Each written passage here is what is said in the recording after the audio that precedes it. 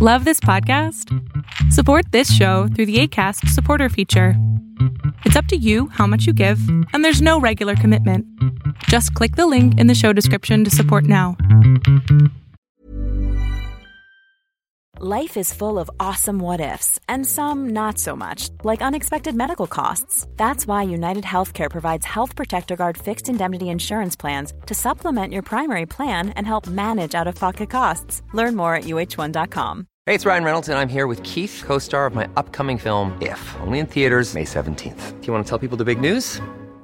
All right, I'll do it. Sign up now and you'll get unlimited for $15 a month and 6 months of Paramount Plus Essential Plan on us. MintMobile.com/switch. Upfront payment of $45 equivalent to $15 per month. Unlimited over 40 gigabytes per month. Face lower speeds. Videos at 480p. Active Mint customers by 531.24 get 6 months of Paramount Plus Essential Plan. Auto renews after 6 months. Offer ends May 31st, 2024. Separate Paramount Plus registration required. Terms and conditions apply if rated PG. Fiction, science fiction, horror, fantasy, crime, LGBT, thriller. You have now entered the House of Mystery with your hosts, Eric Shapiro, David North Martino, John Copenhaver, and Al Warren. Heard on KCAA 106.5 FM Los Angeles, 102.3 FM Riverside, and 105.0 AM Palm Springs.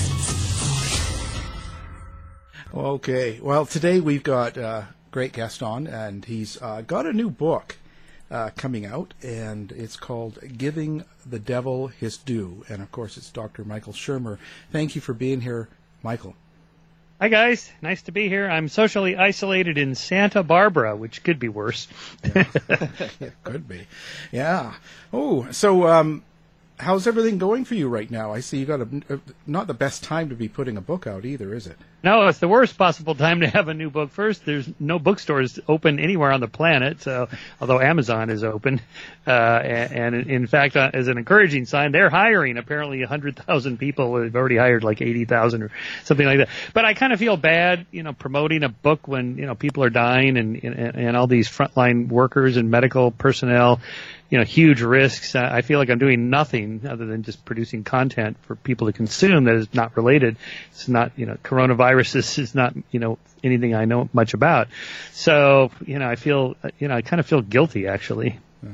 Well, I wouldn't. I think a lot of the people like yourself and Steve Novella and things like that, they keep a lot of this conspiracy and wild stories calm. It gives them a little bit of... well, there is that. I mean, there's a lot of corona craziness, that it's related to the 5G internet system, and Bill Gates is somehow involved, like Bill Gates needs more money and power, right? And then there's, just all the kind of crazy, whether it's a bioweapon invented by the Chinese. Apparently, there was a paper published in Nature last week debunking that one, showing how they can tell, pretty close to the origin of a virus like this. It certainly seems like a bat related in those wet markets in Wuhan. And, there's this cave in Texas that has 20 million bats. Bats are mammals. They live in dense colonies like people do. So, there's a lot of logic behind why the virus would make that leap from bats to humans, much like the AIDS one did from monkeys to humans. And, it's, I've been tracking apocalyptic narrative stories for most of my adult life since I was in college, and I read, The Late Great Planet Earth by Hal Lindsey. The end times are near. It's, it's all going to end now. And pandemics were always kind of in the list, even the non-goofy stuff, just like here are the top 10 things that could wipe us out, nuclear weapons and an asteroid and so on. Pandemics was always on the list, and I was at TED when Bill Gates gave that lecture about, the pandemic is the next big thing we should be worried about. And all of us were like, yeah. They said that about nuclear weapons. They said that about this and that. Nothing happened. Everything's going to be fine. Well, maybe not. What do you think the fallout's going to be? Like, when this kind of hits its peak and we kind of get back and society starts running again, do you think that Do you think it'll take a while for people to really start socializing like they did? Yeah, I do, because no matter when the curfew is lifted, so to speak, and people go back to work and restaurants and whatnot, the virus isn't going to leave. The virus isn't going to go, oh, well, President Trump said we have to leave now. It's still around. And from what I'm hearing from disease experts, like people like Fauci, who you can trust, this could just go into the general circulation that cold viruses and flu viruses are already there, that we deal with every year, every season, and we get our flu shots and whatnot. I think we're all just going to get our coronavirus shots every year because it's going to be around. And maybe it'll mutate and become less dangerous, or maybe it'll mutate and become more dangerous. But in any case, it's not going to just disappear. I think we're just going to have to deal with this. So simple things like customs of shaking hands, I think that's gone. And hugging, maybe not such a good thing unless it's a family member. Maybe we'll all adopt the yoga bow or the Japanese bow, just to sort of, I acknowledge you as somebody I care about, or that you're standing before me, and you bow, and then we're done. Then we're, like a handshake, but not. And I just think things like the surfaces that you touch, cleaning products sales will go up perhaps. I think there's going to be a huge decline in toilet paper sales in about 4 months when people quit hoarding, and they're like, well, now what? I got 6 years of toilet paper in my washroom. So, and so I think that.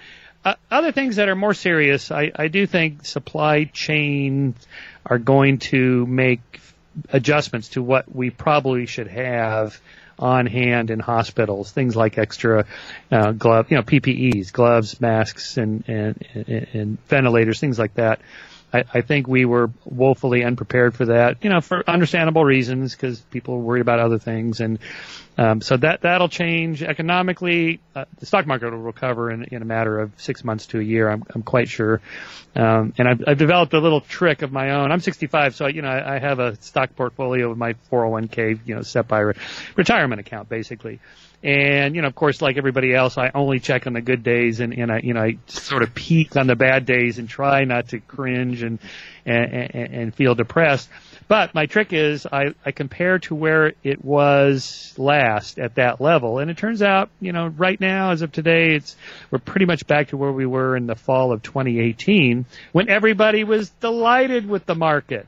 Okay, so, and the fact is, you don't gain or lose any money in the market until you sell your stocks.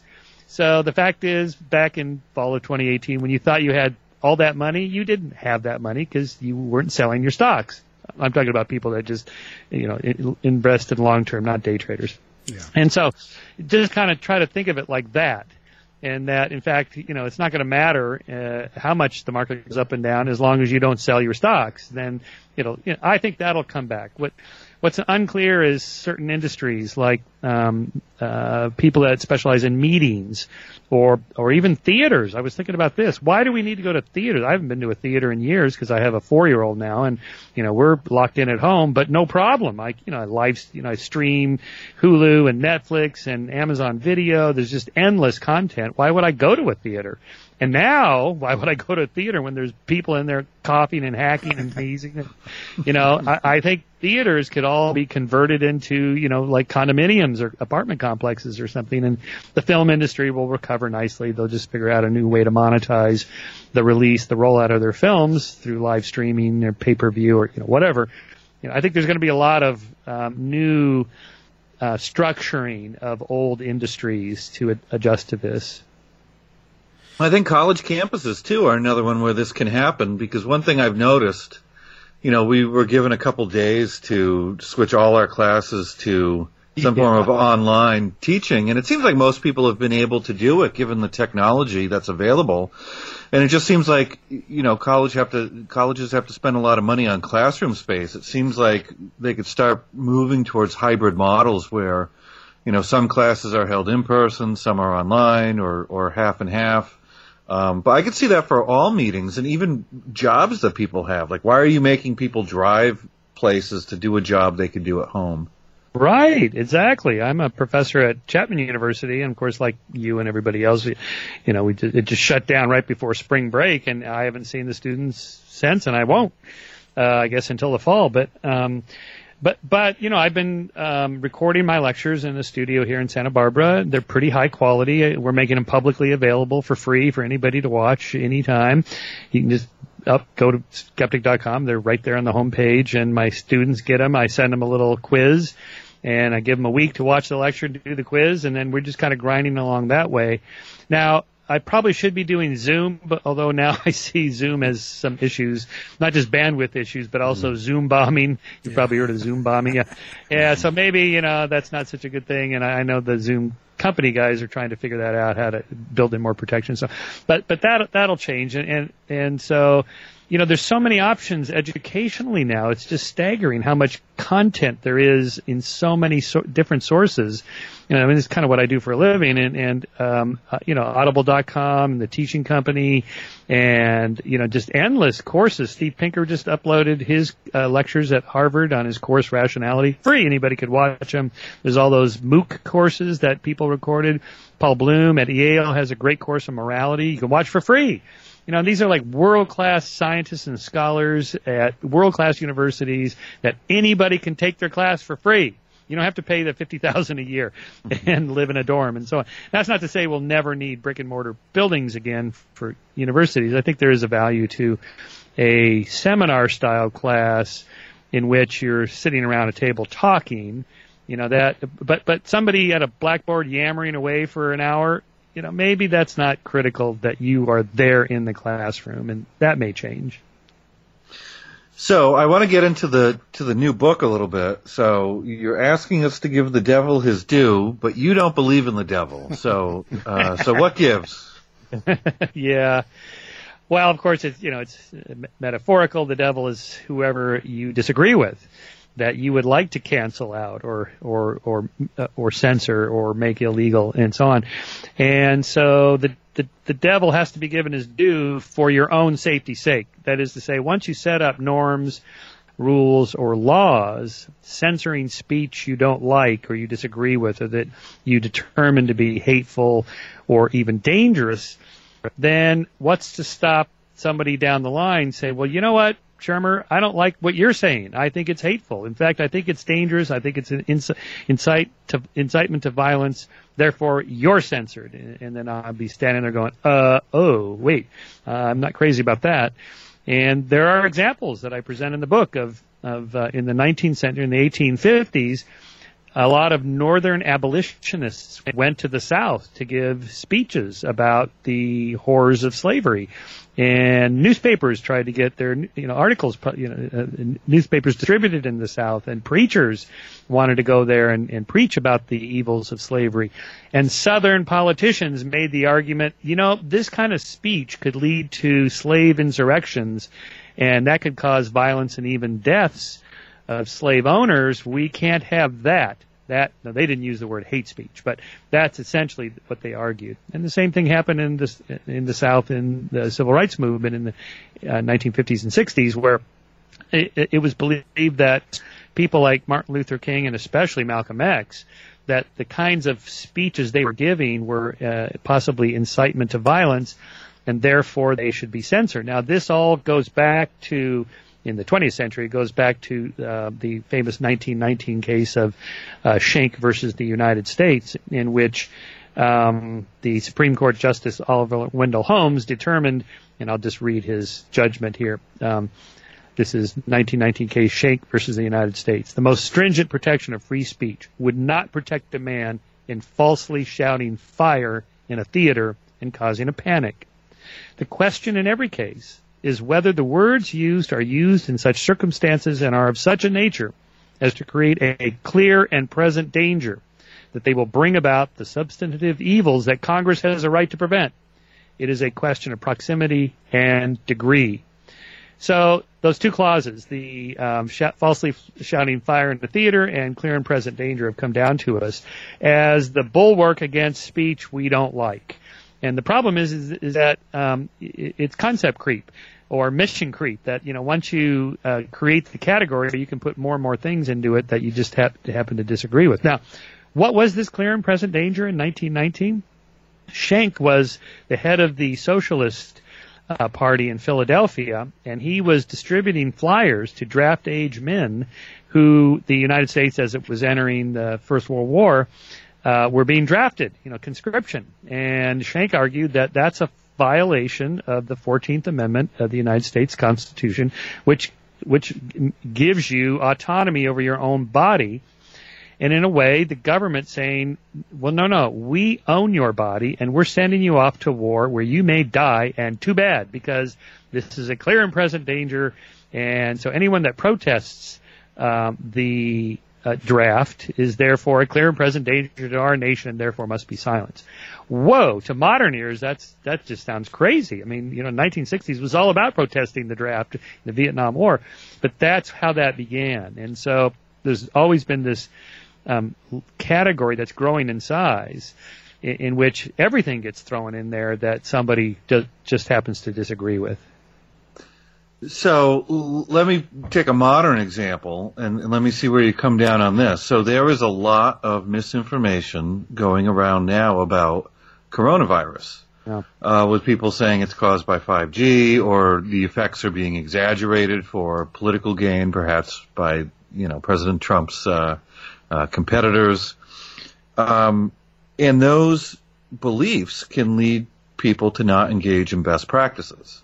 So in other words, the misinformation gets out there, people will buy into it, and then they will potentially create a danger for other people. So what would be the remedy for something like this, where you would potentially have danger? Yep, more speech, better speech, fact-checking, in fact, go ahead and make a big deal about these crazy conspiracy theories. Publicize about them, cover it on the news, and say, here is why it's wrong, and here is the harm it's causing. That is, let 1,000 flowers bloom and just see which ones are exposed by the sunlight to where they're in error. As opposed to what, okay? So once we start to censor say someone like Alex Jones and he's causing harm to people and so on. Okay, I don't like Alex Jones, but once you start down that road, then what about other sources that are maybe not the New York Times or the Wall Street Journal, but they're a second level, say, media source, or third level, tertiary, whatever. Should they be shut down? Then who's going to do that? Is Fauci going to have a subdivision under his control that says, people that deviate from what the CDC says about coronavirus, we're going to deplatform them or arrest them for causing harm? Again, it's a dangerous road to go down, because once that's set up in place in a legal system, precedence is very strong in the legal system. Then the next pandemic that, somebody says, well, I think it's this, and particularly when we don't know much, we need to hear a lot of different voices and hopefully weed out the nuttier ones, and a few will rise to the top. There was this doc posted a YouTube video the other day saying he thinks it's a virus, but it's not. The harm it's causing in lungs is not what the CDC and Fauci and these guys think it is. He thinks it's more related to something like high altitude sickness, and therefore what? I don't know. He just kind of rambled on about this and said he didn't know much about high altitude sickness, but it seemed to resemble what he was seeing in his emergency, in his ER, as people were coming in. Okay, interesting. I thought, all right, well, this guy's a doc. I'm not a doc. What do I know? So I sent it off to Harriet Hall, the Skepdoc, who does our column in Skeptic on these kinds of issues. And, she pointed out several things about this that, I thought, yeah, okay, right, that's right. All right, so he's wrong. Never mind. But, again, we have to give those people a voice so that the other people can be heard, the people that turn out to be right. So, a lot of what you're talking about is sort of, do we censor people who engage in speech we don't like?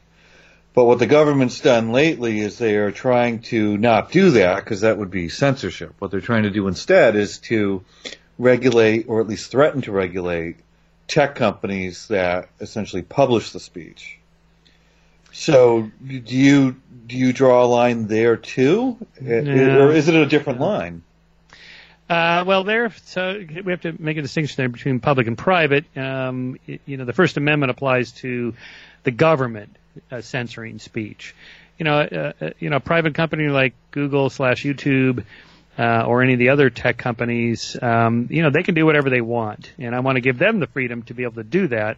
What I worry about is the blending of the two. When if the government comes in and says, "All right, Google / YouTube / Alphabet, you have to start now screening out crazy conspiracy theories," let's say, Sacha Baron Cohen gave a speech. He's given some big award at a Jewish group in England when he spoke out against Holocaust denial. Okay, well, I know a lot about Holocaust denial, and I'm quite sure they're wrong, and maybe they're even anti-Semitic, some of them.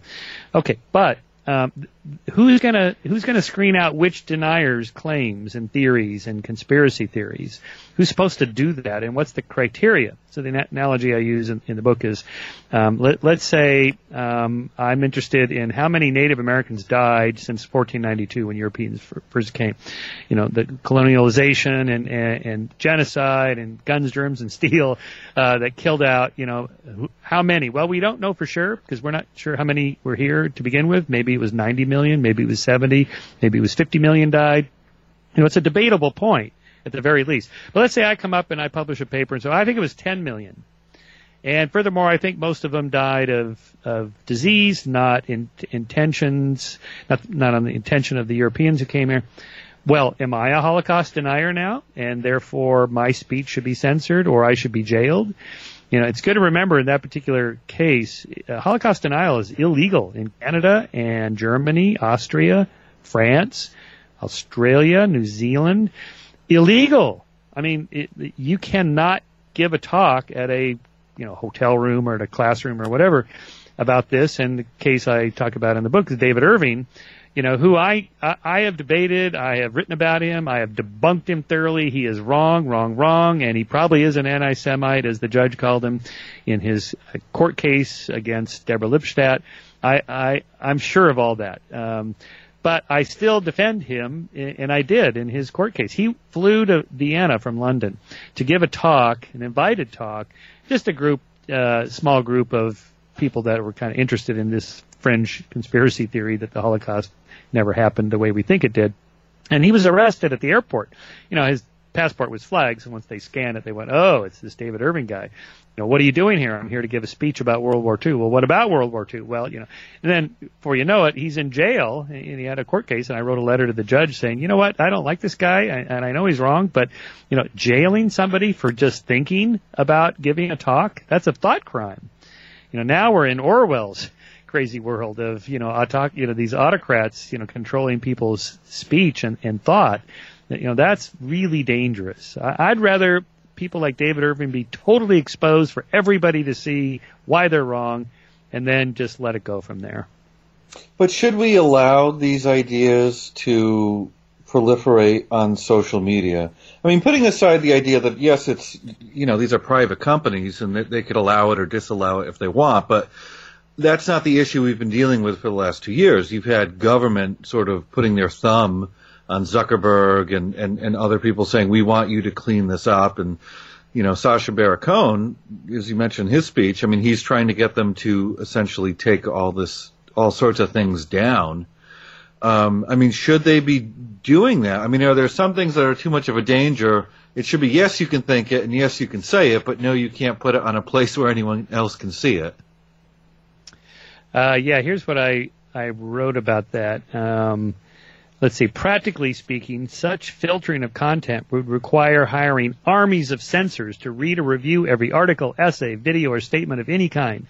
A rather formidable requirement, given that, for example, there are 1.3 billion YouTube users who upload 300 hours of video every minute, with 5 billion videos viewed each day. It would take a Napoleonic-sized army to screen them all. I mean, and then continuing, legally, Cohen's recommendations are not purely private forms of censorship.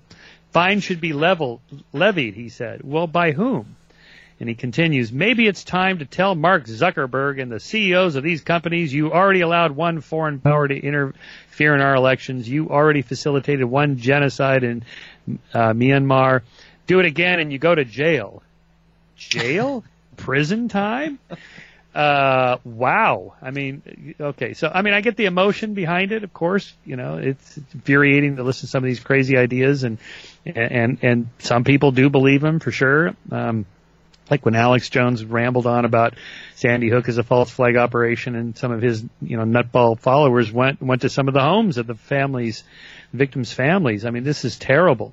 But making that a crime, oh boy, that's a very dangerous road to go down. So, one thing that always bothers me with these pushes to censor social media is that a lot of the people pushing for the censorship, the politicians, often get lots of facts wrong, or don't care about facts, or are really interested in, pushing their own conspiracy theories and just banning the other guys. Yeah. Right, exactly. Right. So with the coronavirus thing, you could see Trump critics saying, he's using this crisis to gain more power, like Putin is, and Orbán in Hungary, and Erdogan in Turkey, and so forth, China, North Korea. And so that's a kind of conspiracy. This is what he's going to do. And then when he doesn't do it, he says, no, I'm going to let the governors decide whether they want to close down their states. Then he's hammered for that. So, we just have to allow people to be critical of our public officials, because they're going to, whatever they do, people are not going to like it. Some people, as opposed to deciding which voices we're going to allow. Again, that's just, it's such a dangerous road to go down. I mean, so like in the case of the demonetizing of videos that YouTube does, I know many friends, like my friend Dave Rubin, who has a show, or Ben Shapiro, Dennis Prager. These are conservatives. Now, I don't agree with, Dave Rubin's more of a classical liberal, but I don't agree with all their policies. I disagree with them on a lot of issues. But the idea that they should be censored in some way, their videos demonetized. In the case of PragerU videos, a lot of them are screened out of places where you could watch them, like in libraries and schools. Well, wait a minute. Who's deciding that? Well, okay, obviously Google has a team or some algorithms that engineers have designed to try to flag those. But, again, that's a kind of censorship. Why not just let all the flowers flourish and bloom and see which ones rise to the top, and give viewers, consumers of content, a little more credit for being discriminating. Now, to be sure, there's examples where that's not such a good idea, it seems, but who decides that? That's the problem, as I see it. So one thing that's been bothering me lately is, after 2016, there was, particularly on the losing side of the election, a lot of people looking for a boogeyman to blame, and they focused on Russia or a conspiracy with Russia. And clearly, Russia did try to, sow discord. And I think immediately after the 2016 election, there were a lot of people thinking, oh, Russia tipped it in Trump's favor. But what the political scientists have been finding is, no, it really doesn't look that way. And it's tougher to change people's minds about who to vote for than we're giving them credit. But anyway, I saw a congressional testimony where there was Alexandria Ocasio-Cortez. When you're ready to pop the question, the last thing you want to do is second-guess the ring. At BlueNile.com, you can design a one-of-a-kind ring with the ease and convenience of shopping online. Choose your diamond and setting. When you find the one, you'll get it delivered right to your door. Go to BlueNile.com and use promo code LISTEN to get $50 off your purchase of $500 or more. That's code LISTEN at BlueNile.com for $50 off your purchase.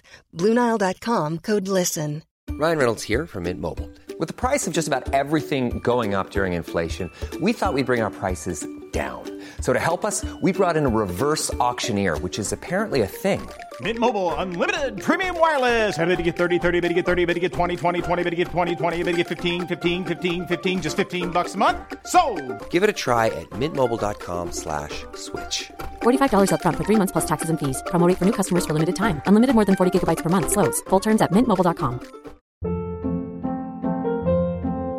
Hold up. What was that? Boring. No flavor. That was as bad as those leftovers you ate all week. Keke Palmer here. And it's time to say hello to something fresh and guilt-free. Hello Fresh. Jazz up dinner with pecan-crusted chicken or garlic butter shrimp scampi. Now that's music to my mouth. Hello Fresh. Let's get this dinner party started. Discover all the delicious possibilities at HelloFresh.com. Hey there, it's Michelle Norris. I'm host of a podcast called Your Mama's Kitchen. When I travel, I'm usually looking for a way to find a taste of home when I'm not at home. And one of the things I love to do when I am at home is entertain. And Airbnb allows me to do that. When I was in California recently, I rented a house that had a great kitchen. And when we were sitting around the table, we're all thinking, we're in someone else's house. Someone could be in all of our homes as well. If you have a home, but you're not always at home, you have an Airbnb. Your home might be worth more than you think. Find out how much at airbnb.com/host. Questioning Mark Zuckerberg. And she said, your platform is pushing all these conspiracy theories and, misinformation. And because Russia had such a big impact on 2016, then she went on saying, what are you going to do to take this stuff out? And it's just like embedded in her question was a bunch of misinformation, suggesting that there was a bigger effect there than there really is. And I'm just sort of, particularly when it comes to Congress people, I mean, they say so many things that are wrong and factually incorrect, but so many of them want to pull the trigger on censoring social media. Yeah, exactly. I mean, new research the research you just referenced that I'm familiar with shows that the Russian meddling had very little effect at all. I mean, if you're already inclined to believe that Hillary was running a pedophile scheme out of a pizzeria, you've lost your mind. You're never going to vote for her no matter what anyway, whether that's true or not, or whether somebody corrects you about that. Right. So the kinds of people that consume that crazy content were already convinced they hated Hillary. So, there's no vote swapping sides there. And Hugo Mercier has a new book out called Not Born Yesterday, cognitive scientist who studies these sorts of things. And, he shows on so many levels that these sorts of influencers have very little effect. Advertising has very little effect on what people consume. Political advertising, he says, is pretty much worthless. All you're really trying to do is signal to your base that you're the top candidate in the party. But getting people to switch parties or switch sides because of ads that you run, he shows is pretty much ineffective, a total waste of money. And then even more seriously, I really enjoyed this conversation I had with him and his book on the Nazis, because I've always been curious how you get a group of, like Germans in the 1920s and 30s, who are highly educated, highly cultured, intelligent people, leaders of the free world in Europe and so on, to become Nazis seemingly overnight. And the answer seems to be they didn't. Most of them did not embrace the exterminationist ideology of the Nazis. Initially because of the economic success after 1933, as coming out of the Depression in the mid to late 30s. Of course, the German people liked that economically, and most of them just, tried to ignore the sort of crazy extremes of Nazi ideology. But I'm convinced now that, no Hitler, no Holocaust, and probably no Hitler, no World War II. Most Germans did not want war.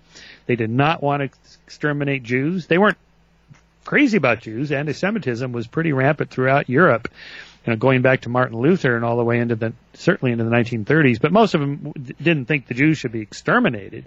That was a Hitlerian policy that his underlings maintained. Now, the way that they maintained that ideology when they didn't have the majority support was through two phenomena. One is pluralistic ignorance, or the spiral of silence, where everybody thinks everybody else believes something, and then a punishment of dissenters who are willing to stand up and say, you know what, the emperor has no clothes, and everybody goes, oh, I guess it's okay for me to express that.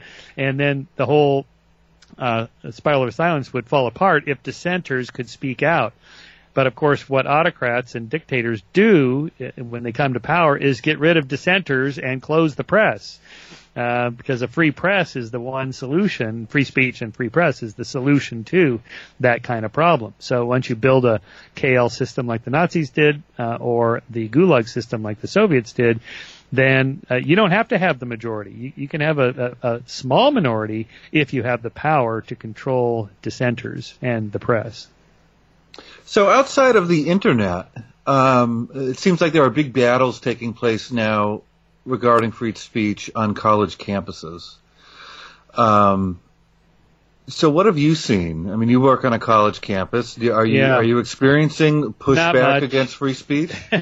Well, two thoughts on that. I don't personally see it very often, and before all this happened in the last few months, I used to give quite a few public talks at universities around the country, maybe a dozen a year or so. And I would never see, these riots and paroxysms of student protests and so on. But most of my talks are more science related than political related. And I'm not a conservative. I'm not like Milo Yiannopoulos coming on campus to inflame the libtards and get them all riled up. And I'm not like Ben Shapiro coming to talk about pro-life, which gets students all riled up. So maybe there's a selection there. But here's how I think about it. That I think most of the time, most students are just holed up in their dorms and they're partying, they're just doing their thing, going to class, whatever.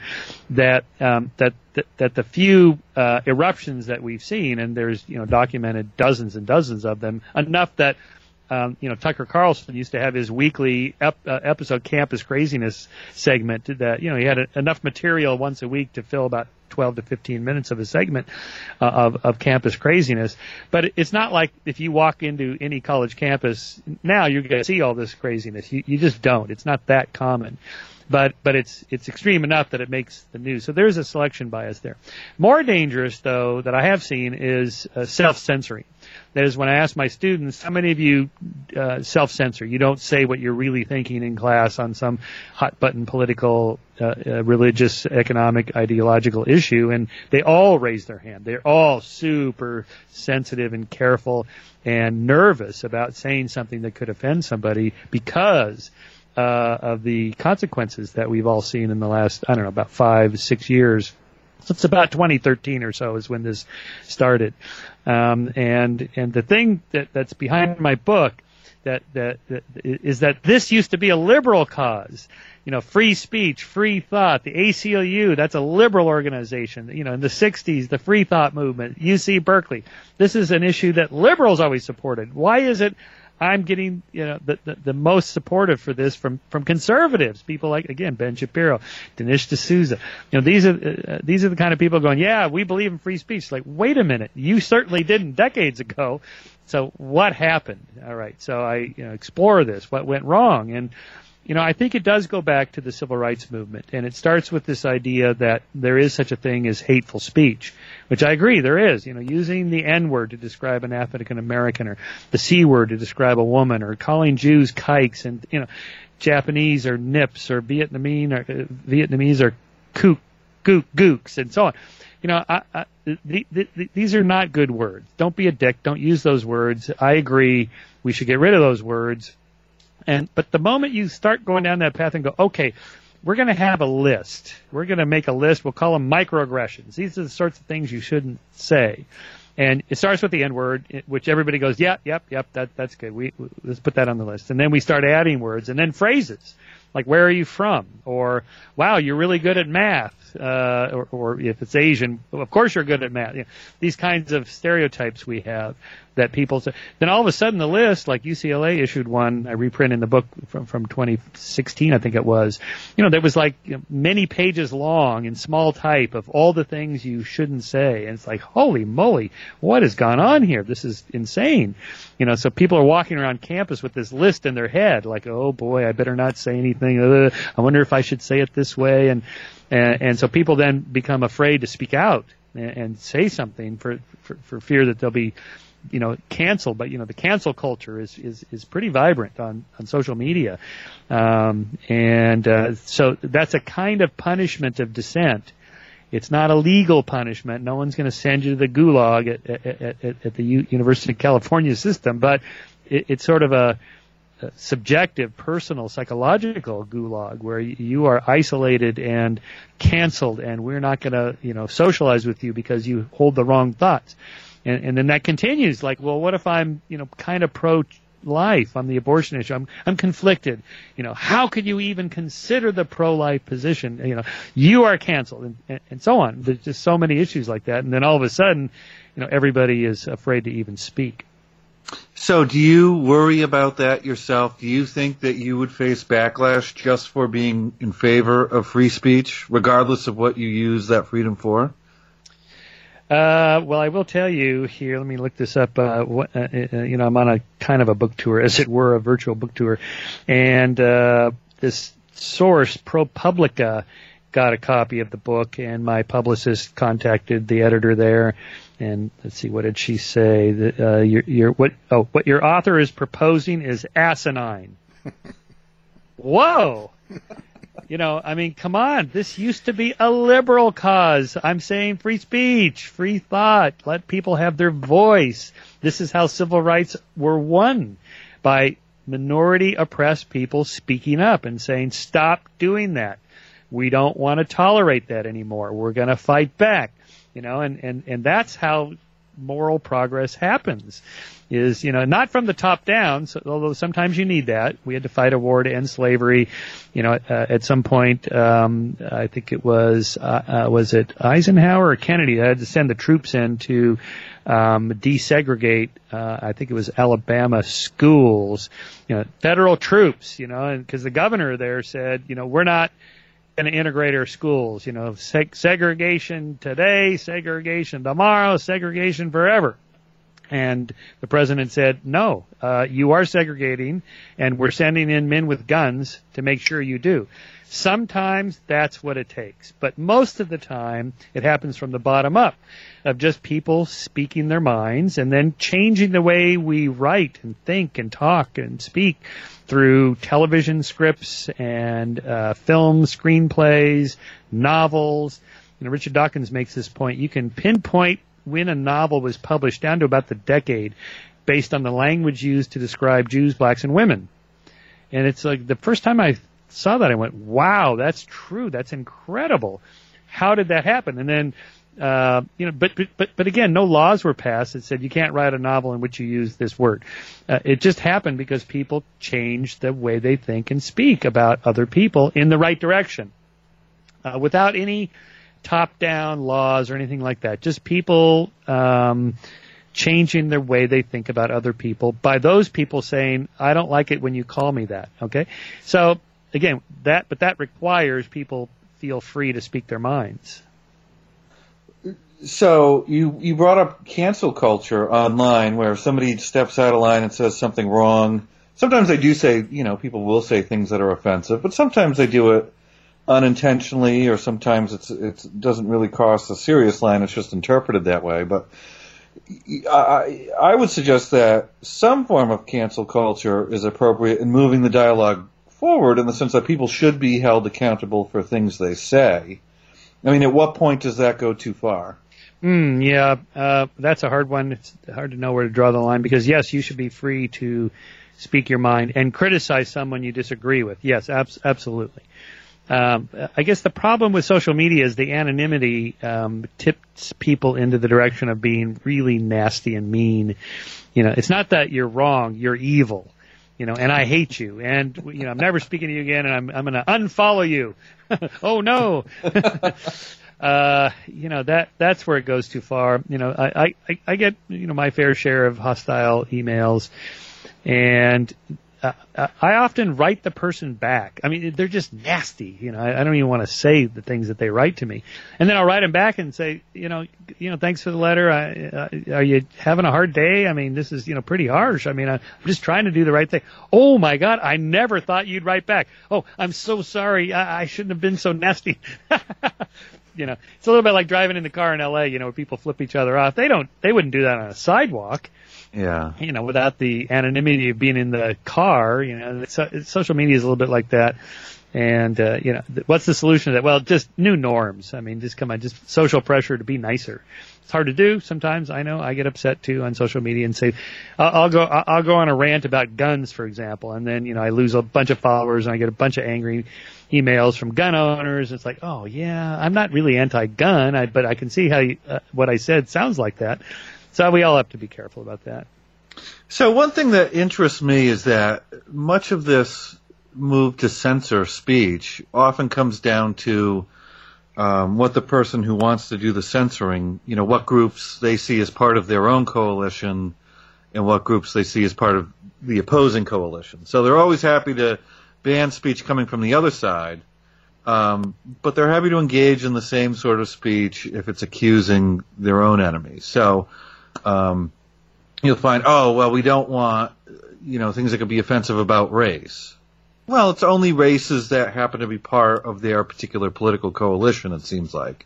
Where if you talk about, if you're to talk about, people on the other side, we can say whatever we want about them, and that's not a problem. So it's not that they're out to stamp out racism or hate speech writ large. It's that they're out to stamp out anything that the other side says about their own side. Absolutely, yes. I mean, the political coalition seems to be even stronger than the sensitivity to race issues because people like Larry Elder, who's a black conservative, or Thomas Sowell, Candace Owens now, very provocative black African-American scholar, Condoleezza Rice, Ayaan Hirsi Ali, they've all been canceled and hammered and criticized and so on by liberals because they're not towing the proper line. In the case I write about Ayaan Hirsi Ali in the book because, first of all, there's a backfire effect there where she was supposed to give the commencement speech at Columbia University and, get an honorary doctorate and the whole thing. And then, the campus went crazy because why? I mean, here you have Ayaan Hirsi Ali. So she's a black woman who is a champion of women's rights and civil liberties.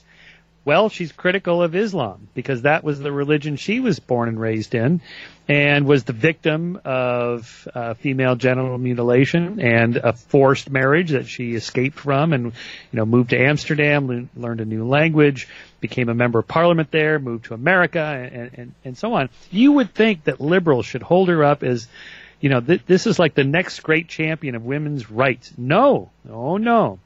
She got canceled and, hammered. And then, to their credit, the Wall Street Journal published her commencement speech. So this is what I call the other backfire effect. That is, instead of a couple hundred college students on campus who half of them aren't even listening to the graduation speech, instead you get 2.5 million people, the readership of Wall Street Journal, read what she was going to say. So, But, this whole intersectionality theory is the problem, that you have these intersecting coalitions or preferences. So, if I'm a white male, so, white, straight, middle-aged male, so I'm about as bad as it comes, but if you're, say, a bisexual, African-American, Islamic, whatever, just add 2 or 3 more, you've got all the boxes checked. This is really a bad path to go down. What is the end game here? Where can this possibly lead to Martin Luther King's dream of not judging people by the color of their skin or all these other boxes, but instead by the content or the character? That's the opposite of what we should be doing. So we have to get off that track. It's just, there's no good end to that. So how about, I want to bring up one form of speech that I've seen that's been highlighted by the coronavirus, and that is anti-vax speech and maybe other claims about things like chiropractors being able to cure your COVID-19 by getting a spine adjustment, or healing crystals and all sorts of nonsense out there that doesn't really work and is advertised from time to time as actually doing something right now that it can't possibly do. I mean, is there a state interest in stepping in and saying, no, you can't say those things. We're not going to wait for better speech to rise to the top. You cannot sell, crystals as a a way to cure corona. Yeah, that's certainly a hard one, because if somebody is fraudulently doing something that causes harm, then the state does have an interest in that. We do have regulatory laws about food and drugs, for example, and for good reason. I support that. But chiropractic, is that the same thing? What about acupuncture? Crystals is moving even further away from that. It's not doing anything. Okay, so I guess the concern would be if by doing these useless things like homeopathy, where's the harm? Well, I can see where if somebody gets coronavirus, they should be going to the ICU to go on a ventilator or take the drugs or whatever. But instead they're doing this other thing, okay? Or let's say, take a more contemporary example of the hydrochloroquine, which I actually tried for 2 days.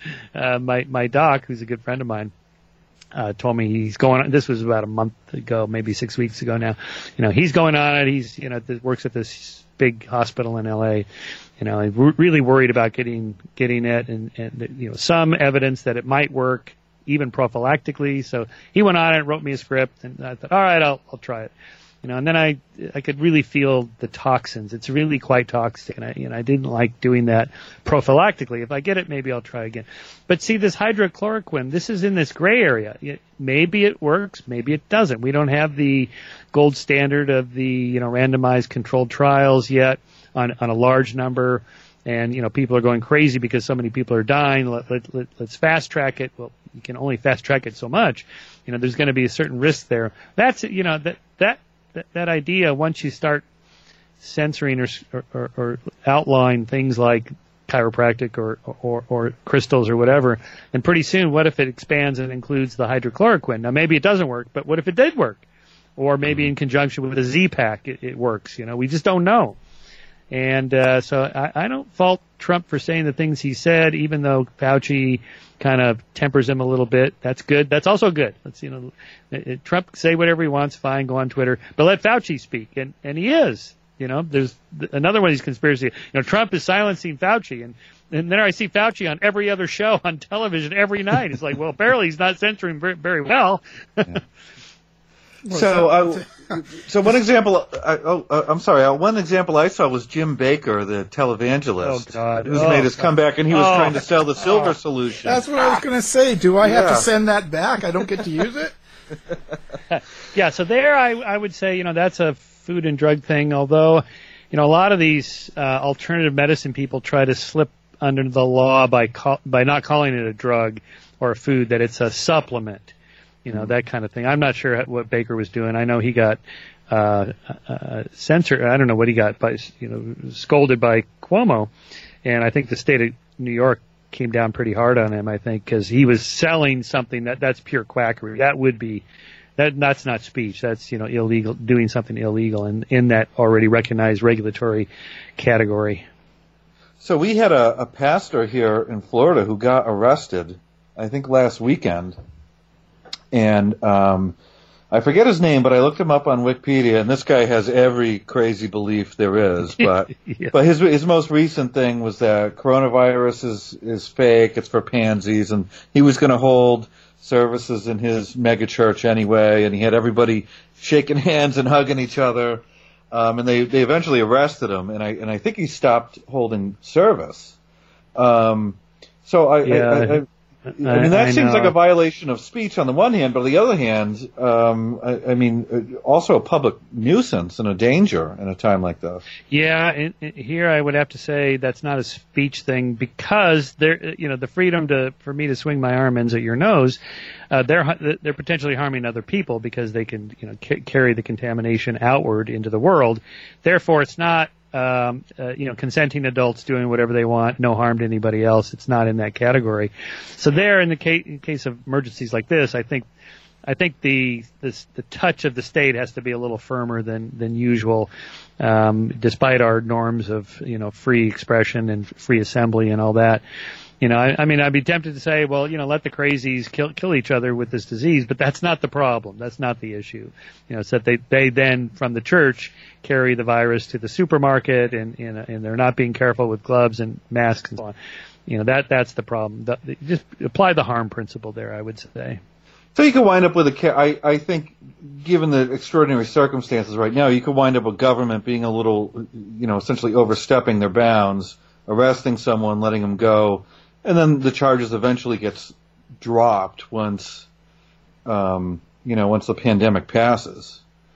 Yeah, maybe. Because I think it would be tough to sort of continue prosecution of cases like that after it's sort of moved on.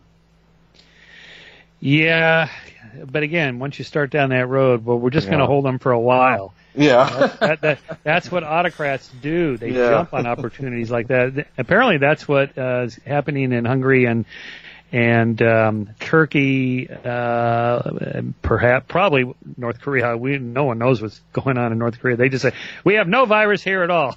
The virus is afraid to come into North Korea. Right. China, I don't trust what they say. Maybe these are crazy conspiracy theories, maybe not.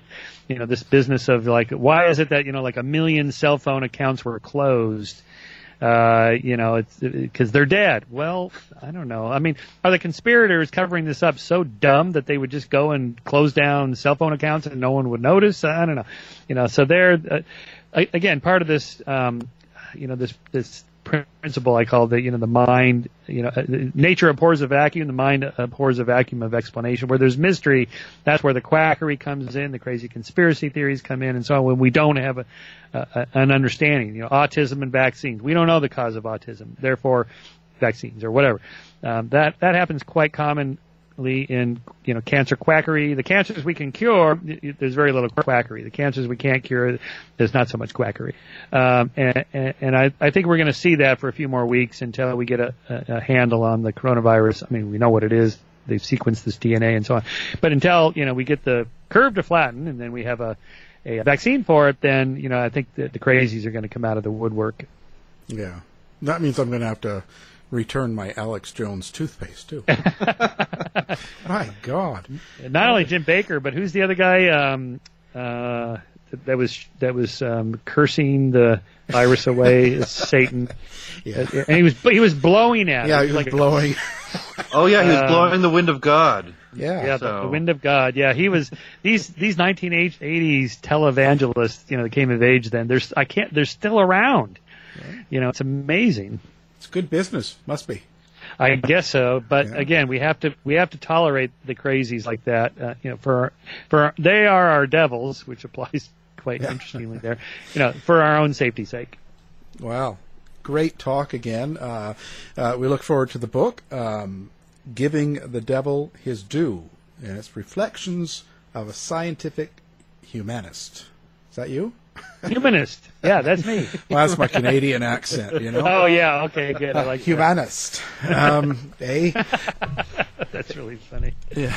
So anyway, thank you very much, and we'll have the book posted on our website. And of course, you have a website. Do you want to give that out? Oh yeah, skeptic.com is the magazine website, and michaelshermer.com is my personal website, and of course, you go to Amazon and get the book there, or any of my other books, and so forth. So thanks guys for having me on. I appreciate it. Well, love the show. Thank you.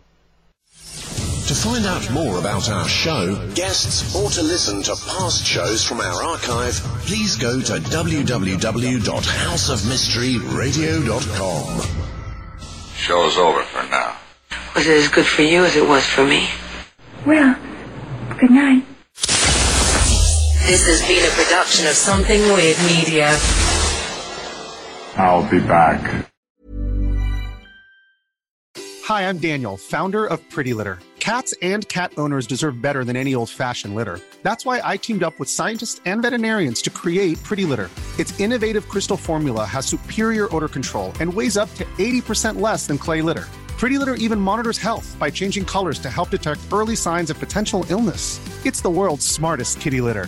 Go to prettylitter.com and use code ACAST for 20% off your first order and a free cat toy. Terms and conditions apply. See site for details. Ever catch yourself eating the same flavorless dinner 3 days in a row? Dreaming of something better? Well, HelloFresh is your guilt-free dream come true, baby. It's me, Keke Palmer. Let's wake up those taste buds with hot, juicy pecan-crusted chicken or garlic butter shrimp scampi. Hello Fresh. Stop dreaming of all the delicious possibilities and dig in at HelloFresh.com. Let's get this dinner party started. Hey, it's Paige DeSorbo from Giggly Squad. High quality fashion without the price tag. Say hello to Quince. I'm snagging high-end essentials like cozy cashmere sweaters, sleek leather jackets, fine jewelry, and so much more. With Quince being 50 to 80% less than similar brands. And they partner with factories that prioritize safe, ethical, and responsible manufacturing. I love that. Luxury quality within reach. Go to quince.com/style to get free shipping and 365-day returns on your next order. Quince.com/style. You've been listening to the House of Mystery radio show. To find out more about our guests, hosts, or shows, go to www.houseofmystery.com. Show's over for now. Was it as good for you as it was for me? Well, good night. This has been a production of Something Weird Media. I'll be back.